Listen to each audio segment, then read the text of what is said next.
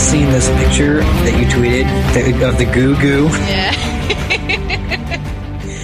Is this some kind of Danish candy? I googled it, and I found it. It was very, very funny. I feel like we should have a goo dolls instead of goo goo dolls, just goo dolls, and just make dolls of ourselves. Maybe we should get a hold of the Goo Goo Dolls. Maybe they can rehash our Game of Thrones theme. Maybe. So anyway, let me share my story with you here, Eric. I feel like it's just the two of us, so it's like story time. Yes, story time with Selena and Eric. This is intimate fireside conversation here that we're having. Exactly, yes. We were actually not recording at all. We just decided to talk and then see what happens, and maybe we'll talk Game of Thrones, maybe not. I'm worried because looking around us, it seems that there are less of us every half week. Mm-hmm.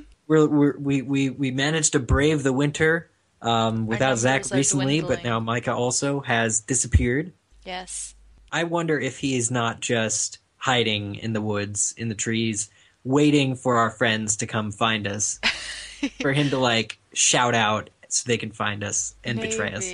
You know, I'm thinking about that movie where they're walking along in the forest and then people just keep disappearing in the line behind them, and until there's only one guy left. I feel like that's us. Or in the tall grass in the Lost World Jurassic Park. Yeah, maybe that's what I'm thinking. So we're really weary right now. So the dinosaurs ate them, and that's why there's only us left. There's your explanation. You weren't expecting dinosaurs, were you? Why not? White After Walkers, camels. maybe. Goats, bears, camels, anything like that.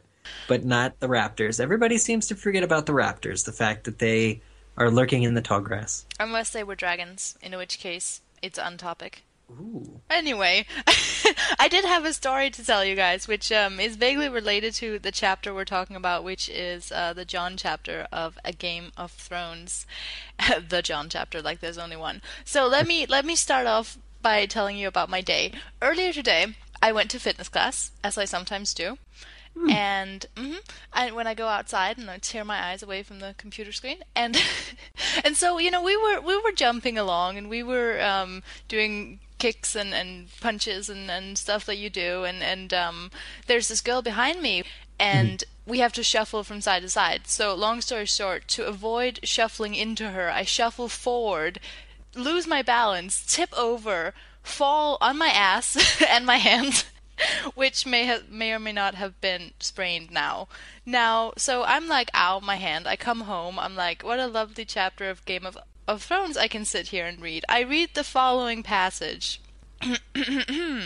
No one would see him go, no one but Sam Tarly, struggling back to his feet in the dust of the old stables. He hoped Sam hadn't hurt himself falling like that. He was so heavy and ungainly, it would be just like him to break a wrist or twist his ankle getting out of the way. So thank you, George R. Martin, for making that me very feel relevant even bit. Worse about being an idiot and falling over. I would describe you using many words, but none of them ungainly. Oh, thank you. That helps. There you are. So there, we might not have Sam with us this week, but we do have him in spirit, and it is me. So yeah, I guess Sam knew that Jon was going to attempt to desert, and this is something that is the main catalyst for this chapter, which is that BFFs. Jon. They're totally BFFs. Well, isn't it Sam's been reading all the ravens too that come in, so he knows he knows about Jon's dad or about Ned, and it's just interesting. But Jon sees this sense of duty, and he has this real determination to leave that goes with him at least all the way to Molestown. He has these thoughts in his head like, oh, clearly I'm no longer going to be welcome. Even if I go to Winterfell, they're not going to welcome me there, but this is something I have to do. Mm-hmm. He wants to see his brothers. He wants to see their smile. But then he's thinking, oh my gosh, even if I get to the gates, they might not let me in, Yeah. So, but he's honor bound and duty driven. But at the same time, he is leaving the wall to which he has sworn an oath. Mm-hmm. It's a very interesting look into Jon's frame of mind in this chapter, isn't it? Because he's so torn between all these different things that he feels like he has a duty towards. It's funny because everyone is always like, oh, I'm sure Jon isn't Ned's son, but in a lot of ways, Jon is so much like Ned, when he just has so much honor that it's like too much. He's overflowing with honor. Yeah, exactly. It's like pulling him in all these different ways. Yeah, I mean, he wants to, and this is said later, at the resolution of it all, but he is trying to support the Starks, his family, the family that raised him, but he's not a Stark. In fact, the boys who come and find him say, we're your brothers now. You don't need to worry about it. Well, like, what is one man? What are you going to do? We need you at the Wall. Right, and that's another super interesting thing, and it's a shame that Zach isn't here actually this week to talk about this with us, because he has such an interesting passage about the wars that are coming and which ones are the most important. When he tells Jon, when dead men come hunting in the night, do you think it matters who sits the Iron Throne? Yes. And it's like, it's true. Who cares about Renly and Stannis and all those people?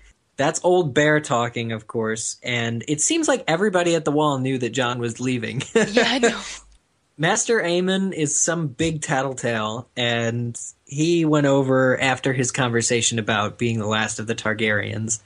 Apparently tells Old Bear that Jon is probably going to leave out of honor, and then Old Bear is not supposed to know, and Jon doesn't think he'll notice until, because Jon's supposed to bring him his breakfast in the morning. Mm-hmm. And so when Jon doesn't show up to bring him his breakfast, that's when he think Old Bear will know. Well, when he gets back, the boys, of course, Pip and what are some of the other... Gran and them do come and find him. We'll talk about that in a moment, but when they bring him back, it turns out that Old Bear knew all along. And so Jon reports for duty the next morning, thinking he's pretty much gotten away with desertion, but he has returned, regrettably and begrudgingly. But I think Old Bear really gives him a new purpose, which is exactly what he kind of needs at this point, is a purpose that isn't necessarily so bland as manning the Wall, a purpose that might be just as equally exciting as, trying to defend the realm against the Lannisters. And it's to defend the Wall against the unknown forces up north. What's so interesting about this as well is that this is one of the only times, really, that we get a sense of someone having a destiny. And I mean, obviously, Old Bear telling Jon you have a destiny isn't quite the same as Daenerys having prophetic dreams about her ancestors and her own face and turning into a dragon. Yeah, and flying. Like, it's not.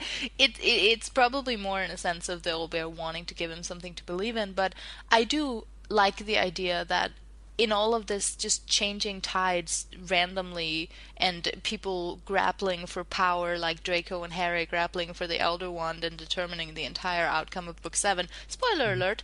I do like that there are some underlying themes of some of the characters actually having destinies. You know what I mean? Yeah, what I liked about Old Bear was even though he's really old, he still was able to connect to Jon on a family level. He says, look, my sister is at Maggie Mormont, mm-hmm. and her 3 daughters are all fighting for your brother, like fighting with your brother. They're in mail, they're all chicks. They're wearing some mail and fighting for Robb Stark right now. So awesome. It's like Brienne and her sisters. I know. So it's like, well, I'd like to see my sisters too, Jon, but that's not, I'm duty bound and honor driven, and this is all needing, we need you up north, and it's basically that, and Jon's thinking, oh man, this is so cool. Yeah, it's nice to give him something, a few other things I wanted to bring up. Jon, when he left the Wall, he has one horse, and it has to last him all the way to wherever he's going. So there's points when he doesn't want to tire it out too much, so he walks it for a little while. He leaves the sword, Longclaw, back on the wall at his bedpost, and I thought this was an interesting, obviously a very honorable thing for Jon to do. Leading by Jorah Mormont's example of when you banish or exclude yourself from the realm, the honorable thing to do is to leave that sword for a more capable person behind. Yeah. So much honor. Oh my gosh. It's crazy. You're right. He's just overflowing with honor. And then I wanted to talk about buried treasure. Oh no. Yes. Because they get to Molestown. They're digging for it, but I'm bummed. They get to Molestown, or John gets to Molestown. And the thing is, I thought it was interesting because he has been writing for just a little while, but when he gets to Molestown, his first observation is that the guys come here all the time. Mm-hmm. Yeah, and nobody sees that as a desertion. As deserting. So there's still this point in Molestown, which exists largely underground. Even the whole house is underground, where it's kind of like oh my gosh, I never really thought of that, but now I have this really elaborate image in my head of this entire like underground village connected by these little tunnels. Like a dwarf mine. Well, this will blow your mind. Like Moria. This will blow your mind then. The above ground structure above the whorehouse is described as having a red lantern, so it's still a red light district. That's funny. But underground. Speak friend and enter. Digging for treasure. Oh my gosh. It's not mithril you'll find in there. Oh my god. No, it's hearthril. No. Oh my gosh. I don't know. No. Anyway. Where's Micah when you need him? I know. John gets to this point at Molestown, and it's kind of like a you can still turn back moment for him, but then he keeps going. But I wanted to say Ghost has left him. And this is upsetting because he basically is going, and Ghost is with him. Ghost is like, yeah, man, we're doing this. I'm going to support you. Yeah. And then Ghost kind of falls behind. And John still keeps going, and he's like, oh, yeah, Ghost will just catch up in his own time. His horse is sweating, he's sweating. He must think Ghost is just kind of maybe wants to hunt or something instead. But then Ghost doesn't return to him when he stops, and he hears the hoofs of the other boys, and Ghost is really nowhere in sight. Mm-hmm. So I was worried. I was wondering what was up with Ghost. I was wondering what happened. But then, of course, I guess his howl startles the horse, and that reveals John's position to the boys. What was up with Ghost? Because my theory, and I'm sure, I don't know if you'll agree with this, but my theory was that Ghost wanted John to go back to the wall. Ghost wants to go beyond the wall. Because that's the whole blood of the first men, direwolf kind of thing, you know? So you think Ghost is from north of the wall? Well, no, I think that he, because that's the whole mystical destiny thing playing into it as well, you know? Ghost is... Maybe it's not like Ghost is thinking, John has a destiny up here, but maybe there is something drawing this magical being to this place where Mormont is talking about, you know, big footprints, yetis, what have you, up there. Yeah. And I think that I really think that to the extent that Ghost has conscious thought, he was intentionally sabotaging John's attempt to leave. I think so too, and that's what I meant to point out earlier when Ghost initially does run with John. You know, he's his loyal running with wolf. But I think he really just wants John to let it all out. You know, and that's kind of what I think is Old Bear's reasoning as well.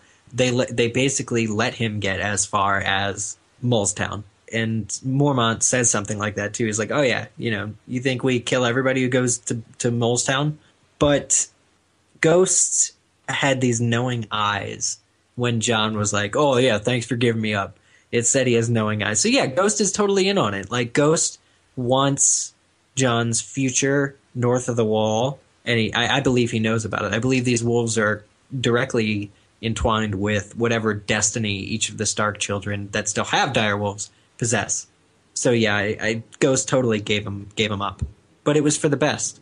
I think ultimately it was. Although, again, another what if to add to our growing list. I hope someone's actually making a list. It would be interesting to take a look at.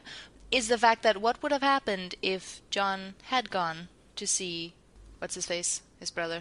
Rob, that guy. Oh, Rob. What's his face? Beside the fact that Catelyn would have pushed him out of the door and spat in his face, probably. I mean, she would have cut his head off herself. Yes. She really doesn't like. That's what I'm trying to think. Is he's talking about Rob and how let it be said that Ned Stark had 4 sons and not 3. He's really feeling like a Stark child. But I was like, all this is going to evaporate the second Cat season because she just like. He sleeps in a turret room, I mean, you know, at Winterfell or whatever it is, and she just didn't care for him when they were together, so, you know, from what I recall. So No, she was horrible to him. Would have dissipated it, but, yeah, I mean, I think we can move on to owns. Ooh, okay. My own goes to buried treasure, I'm sorry. That's the fair funny. enough. That made me laugh out loud. I was not expecting that. I was not expecting the buried treasure. No, that was very funny. I did laugh at that too. Mine was actually a passage that it's not really like funny or anything, but I really liked it because it says so much about how Jon sees himself and what sort of drives his decisions. It goes, Jon was done with denials. He was who he was. Jon Snow, bastard and oathbreaker, motherless, friendless, and damned. For the rest of his life, however long that might be, he would be condemned to be an outsider, the silent man standing in the shadows who dares not speak his true name. A lot of guilt there, Yeah, mixed with the honor. that is a great character moment for Jon. I want to see that side of him more often. I feel like when he gets north of the wall, there is a lot of this. Well, Ygritte holds all the cards, at least on the show, a little later on. But hopefully, with season 3 ramping up, I really want to see Jon do some amazing things. Yeah, and struggle perhaps, more with this sense of honor and guilt, probably. yeah, for or with or against Mance Rayder. I just want to see him really own. And what do you think of this being, one of the last few chapters of the book? Right after this we get Catelyn, and then it's Dany, and then it's the end of the book. But do you think that this is just kind of George R. R. Martin putting the pieces in place and reminding people that there's still a threat from the north, much like how the book opened? I think so, and I think it is again. It's what's great about these 3 chapters in succession is that we really get it was the Sansa chapter right before this, right? Yes. So we really get the 4 locations. We get King's Landing, the Wall, and wherever Catelyn and Robb are, River Run, Yeah. and then finally where Dany is, which is the middle of nowhere. So you really get the sense of this is where the story is right now. These are who our main characters are going to be right now, and these are the big. I think it also focuses because obviously we don't get Arya. There's a few other characters that we don't get at this point, but we get the 4 places that the action is beginning. We get the war for the throne and the war for the wall, and then we get Dany sort of off on her own. Doing her own little war. Yeah. I mean, overall, I guess Sam wasn't that hurt. He was able to wake the other boys and send them after Jon. So Sam has lived. He didn't sprain his wrist. Me. I certainly hope that you're not too hurt. No, I hope not. I'll make something better up, like I jumped in front of a horse or something like that. I was fighting wildlings. That's what I was doing. Yes, for sure. So that, my friend, my dear Selena, my compadre, concludes this chapter of Jon, and I hereby declare this meeting of the Midnight Society closed. Okay. Did you ever see Are You Afraid of the Dark? No. They didn't have that over we don't Denmark. get Afraid of the Dark, so That's okay. It's actually a Canadian. It was filmed in Canada, but aired on Nickelodeon in the United States. It was a great show, and at the end of it all, they would say, "We declare this meeting of the Midnight Society closed," and then they'd throw a bag of sand on the campfire, and it would go out. Notice how I didn't know that, and I was totally willing to join any Midnight Society. I was just like, sure, I'll do it, whatever. The other hosts aren't here, we'll form our own society. Yeah, it was all about, if I remember correctly, all these kids would always meet on Saturday nights when they were supposed to be, home. And they would tell spooky stories by the campfire. This story had a ghost in it, at least, and a sword called Longclaw. Yes. So, if you would like to submit your own owns, and if you would like to contact us at all, there are ways in which you can do this, dear listener. Ooh, enlighten us, please. Well, the first would be to email us, long form, at contact@gameofowns.com. We are on Twitter and on Facebook at facebook.com or twitter.com/gameofowns. And we check our Twitter very often. And we know you're out there listening. So please, if you haven't contacted us at all yet, feel free to do so. You can always do so at any time. And join our Midnight Society. Or I was thinking that. Or our Facebook Game of Owns Ascent Alliance. Yes, how's that going? That's going pretty well. I haven't been on in a few days. I feel like I'm neglecting my bear fighting duties. That's okay. It'll come back to you in time. It's like riding a bike. You never really forget. It's like riding a bear. Like, but not an old bear. Oh. Oh, that poor old bear. I like how that's what we do. If we really, really can't tie it together, we have a bear. There's always works. a bear. Yes. There's a bear somewhere. Well, thank you guys for listening to this Wednesday episode. Hopefully we will be rejoined by our co-hosts if they're just waiting to give us away when our brothers come by. Yeah, we need to go off chasing them now. Yeah. Come out, guys. Town. Ollie Ollie oxen free. Never know what that means. Nope. Don't know. Goodbye, everybody. Bye. HiPeople.com. Bye.